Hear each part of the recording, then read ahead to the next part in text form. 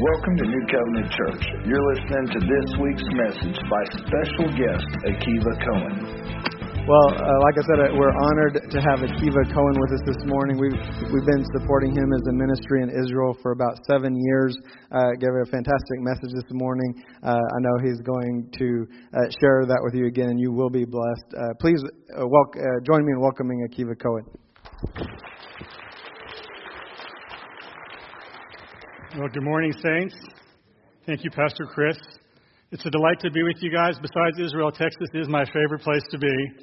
That was really awesome. Pastor Thornton and the worship team, wow, made me feel like I want to get some Texas boots before I go back to Israel. So I really do love your hearts for God here and your liberty in worship. Aren't you glad that the chains have fallen off your hands because of the blood of Jesus? Amen.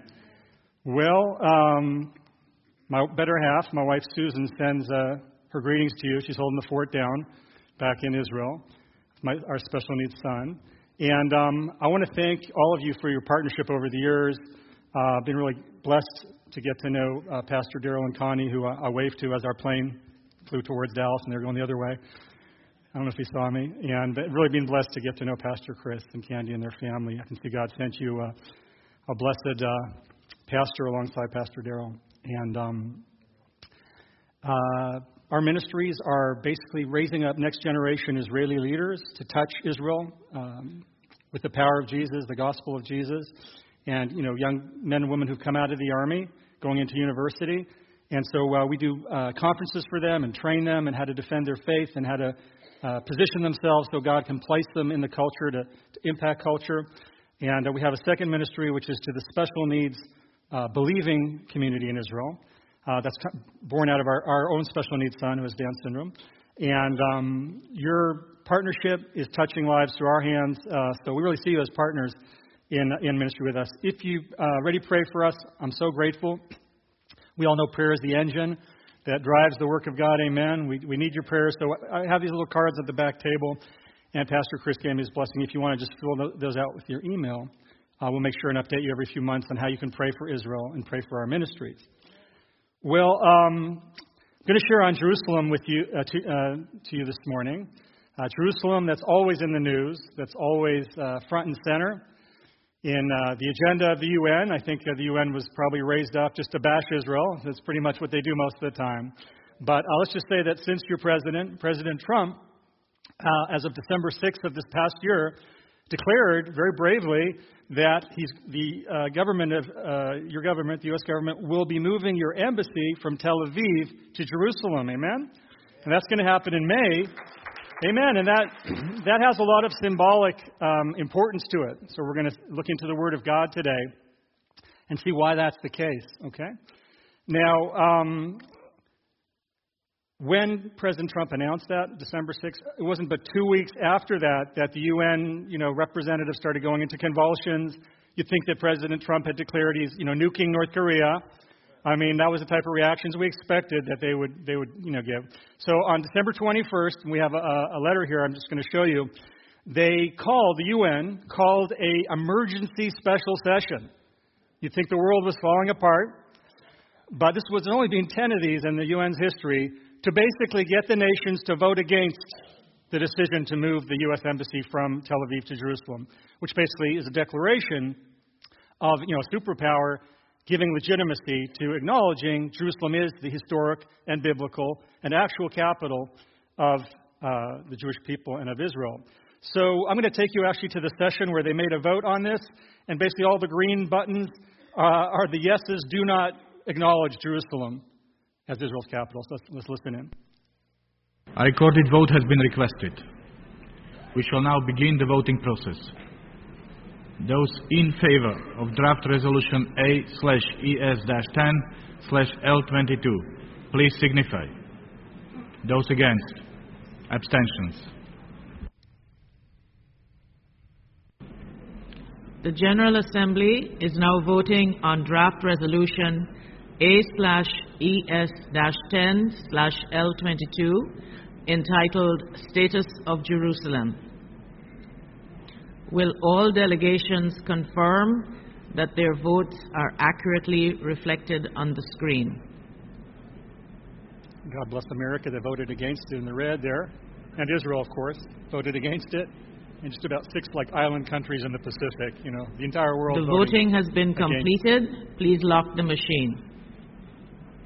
So all those greens are 128, basically all the nations pretty much, except for, like I said, America, Israel, and a few little island nations in the Pacific said, no, we do affirm that Jerusalem is Israel's historic capital. So again, we're more concerned to know what does God say about Jerusalem in His Word, amen? And so here's a picture of Jerusalem from the time of Jesus.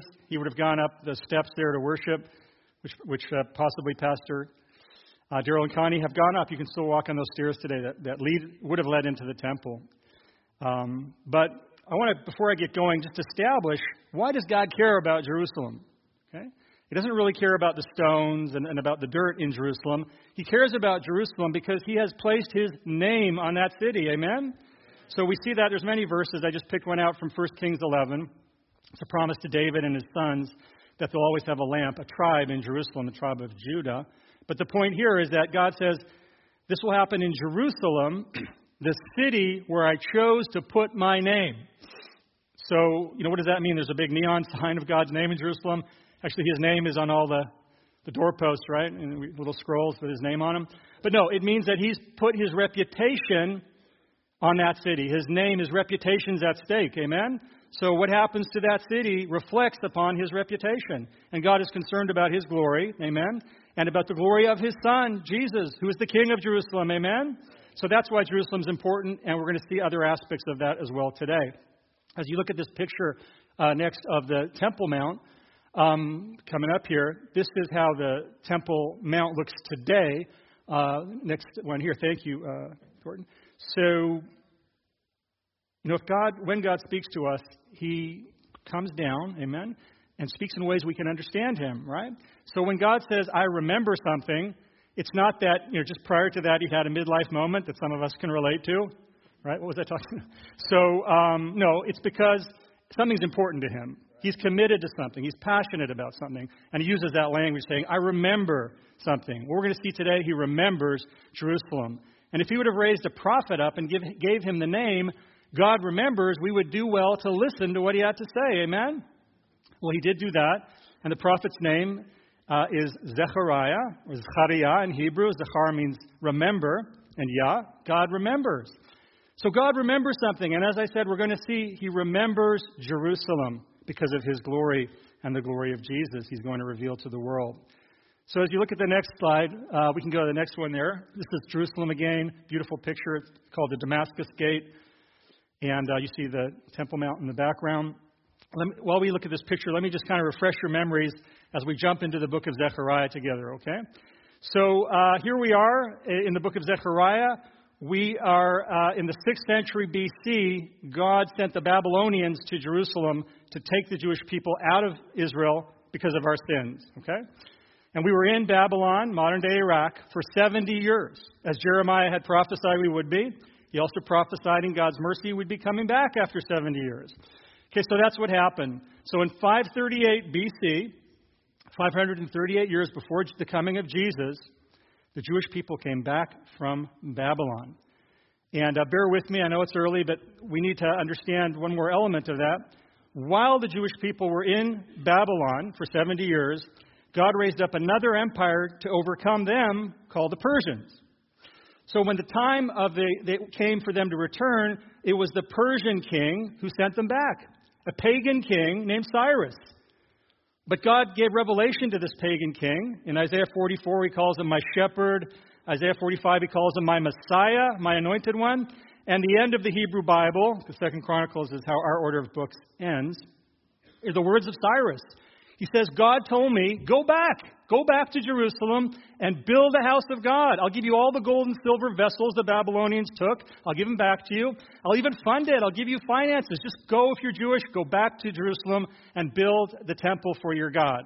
So that all happened, and they came back, as I said, in 538 BC. Now, as the curtain comes up on the book of Zechariah, we're going to see we're in 520 BC. In other words, about 20 years have gone by, and the temple's still not built. So we're going to look and see what God did to get the temple built. So the first thing he needed to do, because he's committed to Jerusalem, was give his people repentance. Okay? Because like I said, they've been sitting there 20 years, putting more focus on, renovating their homes and building God's house. So God had to light a fire under his people to get them going. We're going to learn about that this morning. But the word of the Lord comes to Zechariah in Zechariah 1:1. We can go to verse 2. And the Lord says to him, "The Lord was very angry with your ancestors." Okay, and that's basically the parents of the generation he's speaking to. Therefore, God took them to Babylon. So he's basically saying, don't let that happen to you. Therefore, tell the people, this is what the Lord Almighty says. Return to me, and I'll return to you. Amen? Very simple message. Of course, no one can do that without the Spirit of God. But that's an invitation God was giving his people to come back to him and get on with his work. And they didn't pass the buck. They took responsibility for their sins. So in verse 6, they repent, we read.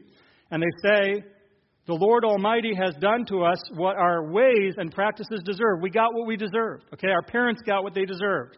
Just as he determined to do, just as he said he was going to do in his word. So that's good. They repent, and God's able to now work with them. And what happens next needs a little explanation. Okay, Zechariah is a book full of visions.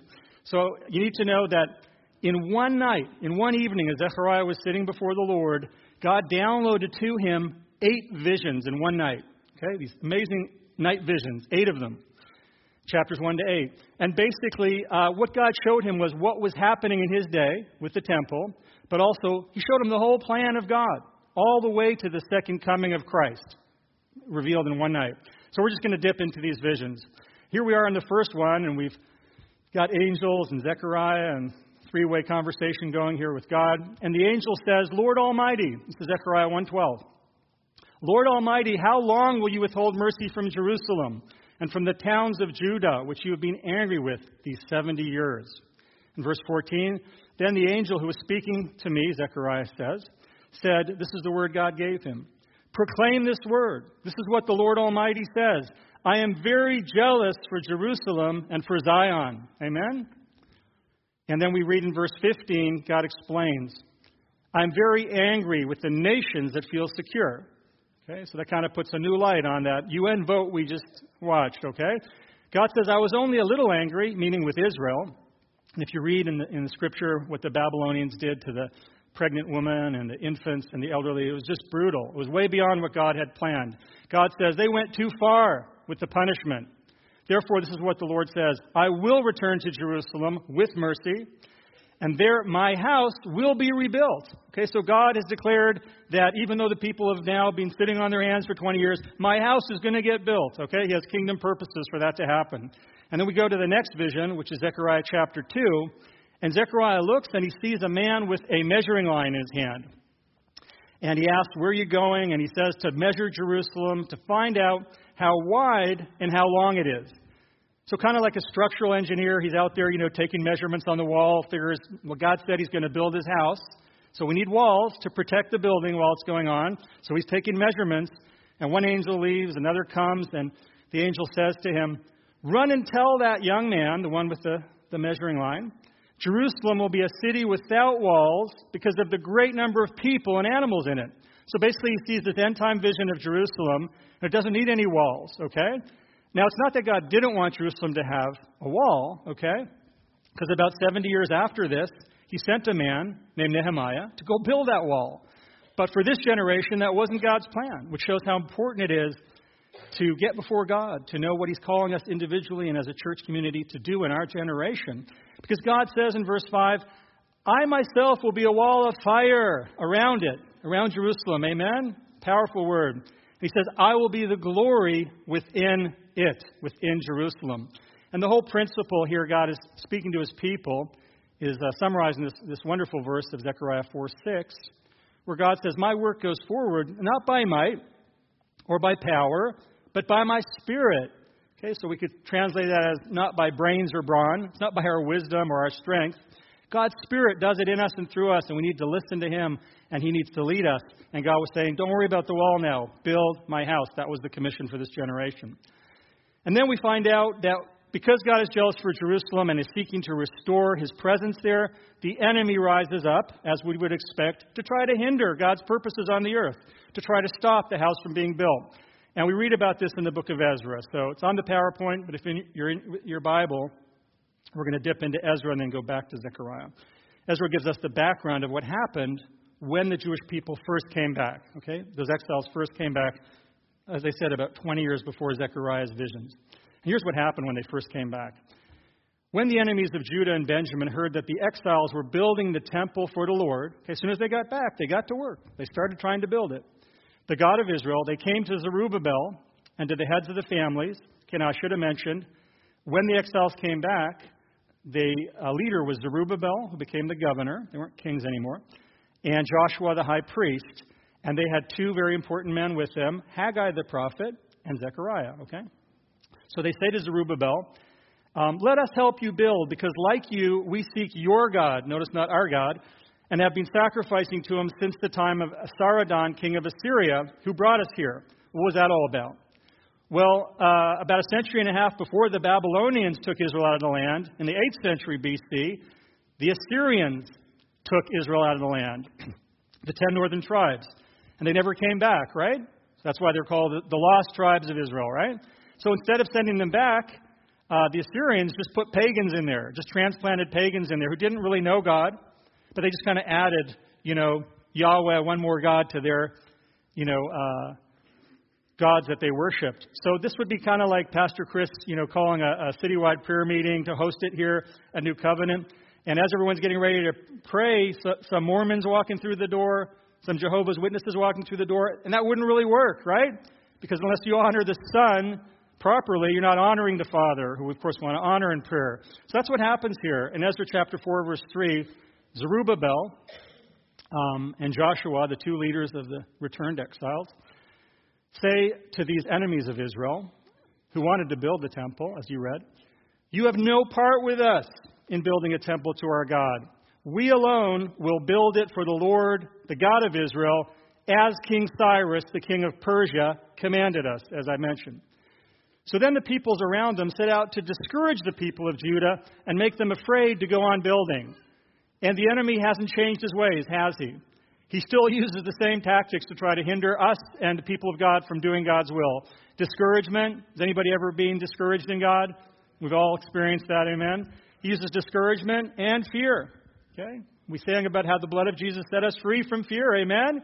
But that's what he tries to put back on us. Discouragement and fear. And so what happened is, you can read this at home, but in the next slide, Ezra 4, 23 and 24, I'm just summarizing here for the time, is these enemies of the people of God, they started slandering the people of God to the next Persian king, saying, these are rebellious people. Okay, they are going to not pay you tribute if you let them build that temple. And he believed them. So he sent basically his military in. We're reading verse 23, Ezra 4:23. They went immediately to the Jews in Jerusalem and forced them to stop the building. Okay, so as soon as they came back, they started building. After about 1 year, they had to stop. Okay, they ran into spiritual warfare, political, legal entanglement, and they had to stop. So we read in verse 24 that the work of the house of God in Jerusalem came to a standstill until the second year of the reign of Darius. Well, the second year of the reign of Darius is how Zechariah opens up. In other words, 20 years later, it hadn't been built, and that's when Zechariah is prophesying, okay? So, we read in Ezra that when the enemy sends discouragement because God is jealous for Jerusalem, he sends encouragement to Jerusalem, amen, to the people of God. And Ezra 5 tells us about that. Now Haggai the prophet and Zechariah the prophet prophesied to the Jews in Judah and Jerusalem in the name of the God of Israel who is over them. So are you getting the picture here? It's 20 years after they've been back in the land. God's got to do something here. So he gives his people repentance, and then he lights a fire under them through the prophesying of Haggai and of Zechariah. So the people get stirred up in God, encouraged in God, and they begin the work again. Zerubbabel and Joshua set to work to rebuild the house of God in Jerusalem. And the prophets of God were with them, supporting them. And after about 4 years, it was built. Okay, the temple was rebuilt. But there was still another problem we need to take a look at here, and that is the sin problem. Okay, because God is jealous for Jerusalem, he's committed to provide forgiveness and cleansing for Jerusalem. And we see this in Zechariah, going back to Zechariah chapter 3, verse 1. So here's another vision that God shows Zechariah. And basically, it's like a court scene. We've got Joshua, the high priest, who was born in Babylon. He came back. Joshua, the high priest. And he's the defendant, if you will, okay, or the accused. We've got an angel of the Lord who's like the defending attorney. And we've got Satan, whose name in Hebrew means accuser or slanderer. Okay, he's like the prosecuting attorney. And God, of course, would be the judge. So then Zechariah 3:1 says, God showed me, Joshua the high priest standing before the angel of the Lord, and Satan standing at his right side to accuse him. And the Lord says to Satan, "The Lord rebuke you, Satan. The Lord who has chosen Jerusalem rebuke you." Amen. Now, I love the way God describes himself there. He doesn't just say, "The Lord rebuke you," through his angels. He says, "The Lord who has chosen Jerusalem." In other words, Satan, there's nothing you can do to hinder the temple being built because God has chosen Jerusalem himself. And we still have a problem, though. God is going to build his house, but we read about the problem in verse 3 and 4. Okay, Joshua, in other words, Satan had a big card on God here, you might want to say, okay? It's really true. Joshua had a problem. He's the high priest, okay? The one that goes into the Holy of Holies on the Day of Atonement once a year with the ephod, the 12 tribes on his chest representing the people of God, atones for his sins first and then goes in to atone for the people. But if his sins aren't atoned for, he can't atone for the people. It doesn't matter that the temple is going to be rebuilt. They're not going to be able to use it to get forgiveness from sins. So God's taking care of business here. So he shows Zechariah, here's Joshua, the high priest. He's in filthy clothes. Now, I hesitated to mention this or not, but I felt, well, I just will. The word in Hebrew here for filthy clothes, I'll try to be delicate, is actually fecal matter. Okay, that's the word in Hebrew. In other words, it's a very graphic picture of how God, holy God, sees us when we're in our sins. We don't stand a chance to come into his holy presence in our sins. Amen? And Joshua didn't stand a chance. But God has provided the precious blood of Jesus. Amen? Take care of that. So the angel's able to say, okay, take off his filthy clothes. Then he said to Joshua, "See, I have taken away your sin." That's what those filthy clothes represented, the sin. "I have taken away your sin," he says, "and put fine garments on you." The beautiful righteousness of Christ is placed upon the high priest. Now he can minister. Amen? So because God is jealous for Jerusalem, he's provided forgiveness. And how can he do that? Can he just declare, take off those dirty clothes? No. There's a price, as we sang this morning, that has to be paid for God to be able to say that. And we read about that in Zechariah 3:8. "Listen, high priest," the word of the Lord says. "Listen, high priest Joshua, you and your associates seated before you, who are men symbolic of things to come." Okay? What we just read, that vision, it's a symbol. It was real for that time, but it's also a symbol of the future, of things to come. "I'm going to send my servant," well, that's Jesus, "my servant the branch." Do a word study on the branch. The branch is Jesus, the branch of God, okay? So God says, I can change your filthy clothes because Jesus has paid the price for that. And God furthermore says in verse 9, "And I'm not only going to take care of the sin problem of the high priest, who represents the people, but I will remove the sin of the land in a single day." Well, that means the sin of the people of the land. Now, God, that's an amazing promise. Amen? God says, in a single day, in one day, I will take care of Israel's sin problem. Well, when did God take care of Israel's sin problem in one day? At the cross, amen. And not just Israel's sin problem, Texas sin problem, the sins of the whole world, amen. In one day at Golgotha, God took care of our sins. I mentioned in the earlier service, I called my wife, as I do on my trips, and she was crying on the video call. I said, "What's wrong, hon?" And she said, well, me and a sister friend of hers that was over were watching The Passion. And, it's so important to me to remember the meaning of the cross as we did this morning, not just, let the word fall from my mouth casually. And that movie is the movie that really brings home that message, doesn't it? But God has paid a price. It's through the branch. It's through Jesus that he can do this. Now, Jews like myself have been coming back to Christ in great numbers, thanks to the mercy of God. Amen? He said, amen. Glory to God. He said he would graft us back into our tree. And there's more Jewish believers on the earth today than any time in history. More than the book of Acts. We read about the tens of thousands of priests that were believers in Jesus. But yet there's coming a time for national repentance for Israel. Amen? And we who labor in Jewish evangelism, we are encouraged by Romans 11, 9 to 11, encouraged by verses like the ones we're going to look at now. Because God says, it's not just going to be a trickle of believers who are going to come in. A flood of Jewish believers are going to come in. And so he says here this amazing promise in Zechariah chapter 12, verse 10, that I will pour out on the house of David and the inhabitants of Jerusalem a spirit of grace and supplication, so they can appeal to God. And God says, amazingly, they, people of Israel, will look on me, whom they have pierced. God talking. They will look on me, whom they have pierced, and they will mourn for him, that's Jesus, okay? Look on me, but they'll mourn for him, Jesus, as one mourns for an only child, and grieve bitterly for him, as one grieves for a firstborn son.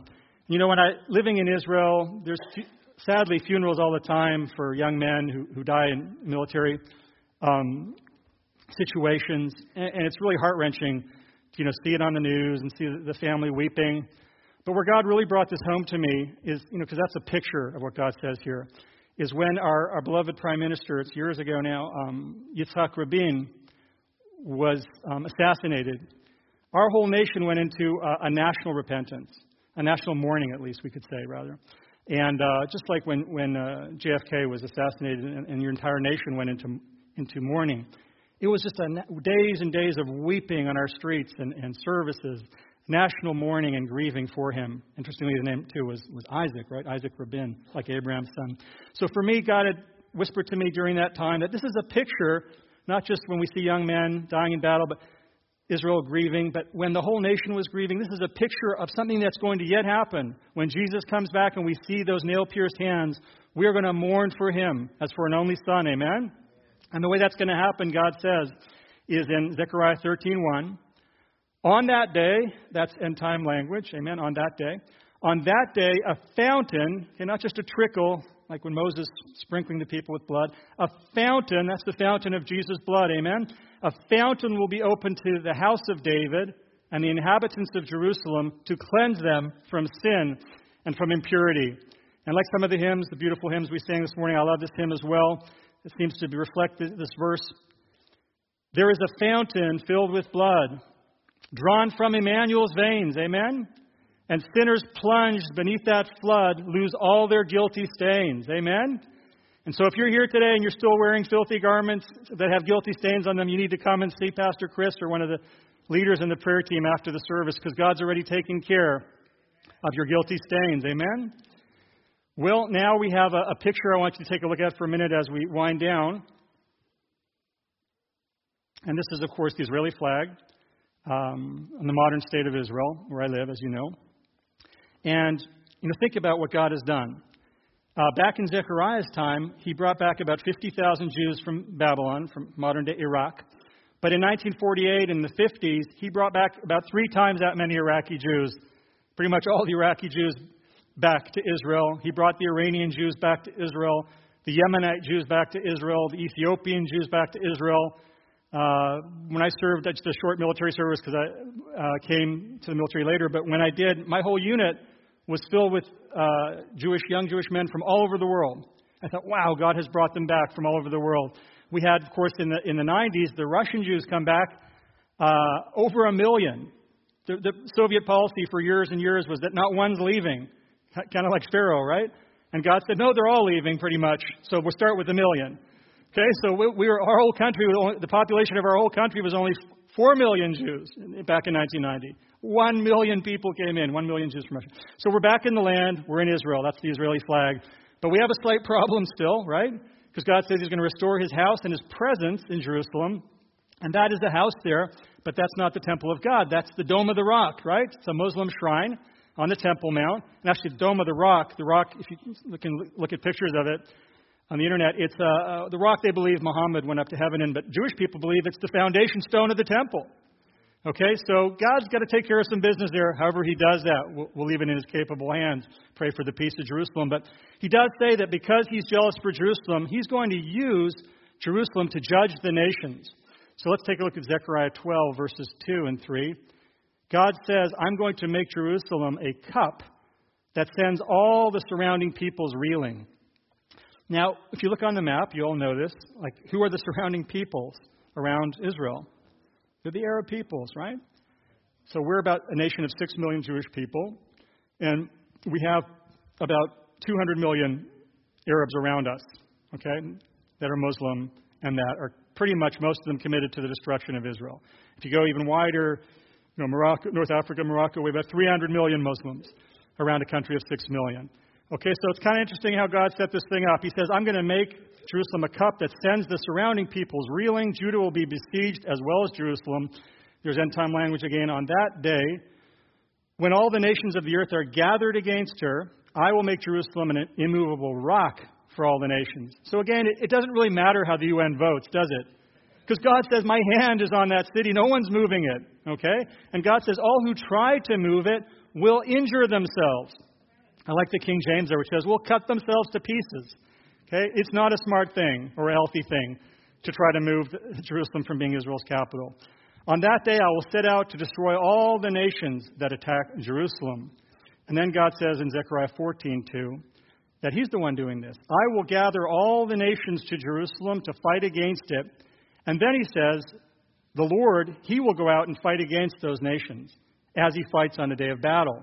So, as we read in the book of Exodus, or against the Ammonites, Moabites, how God fought for Israel, He says, just like that, I'm going to fight for Israel and take care of defending them against the nations that come against them.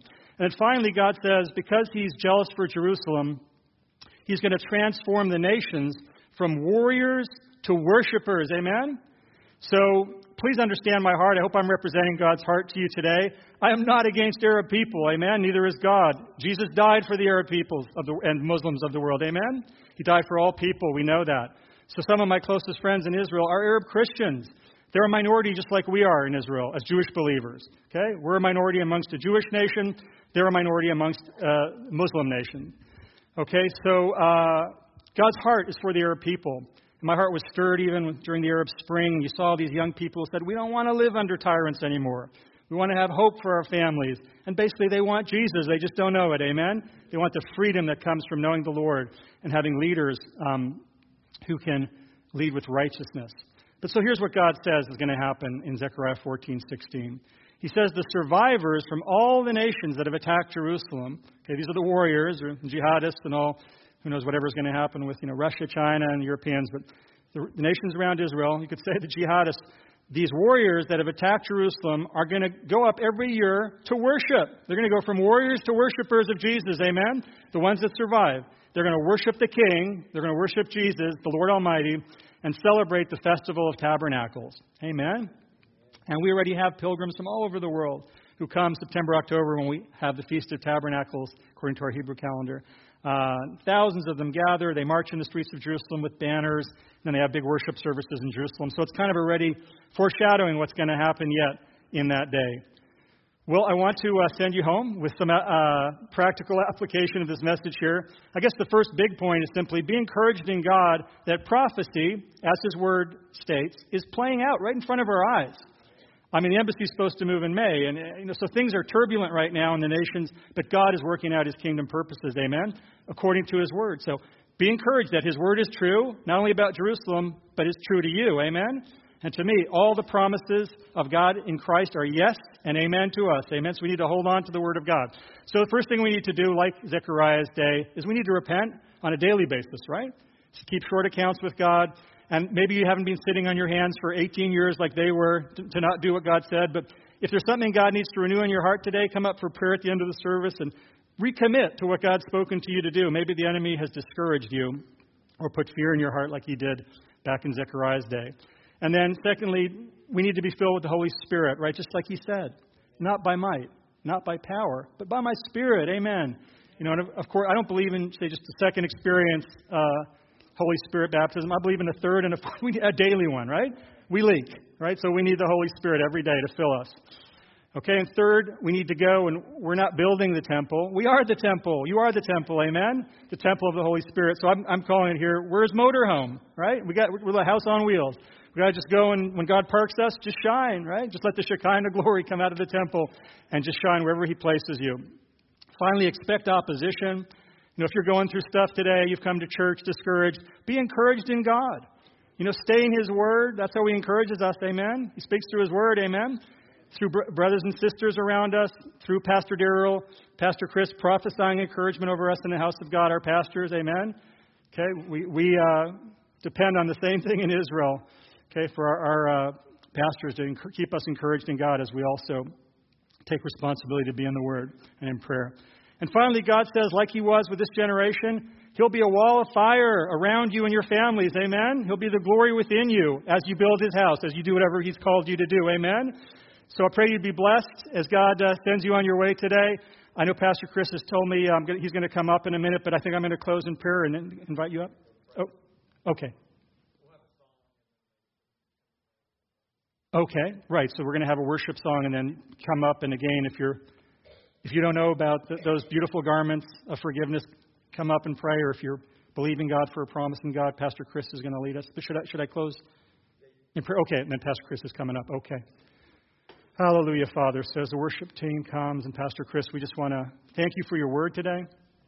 Thank you for the precious blood of Jesus that we remembered in worship today, and also in your word, even in the Old Testament, God, in Zechariah, that fountain of the blood that flows from Emmanuel's veins. Thank you that you've let the chains fall off our hands, and in the midst of discouragement and fear the enemy would try to put on us, thank you, Lord, that you encourage us through your word.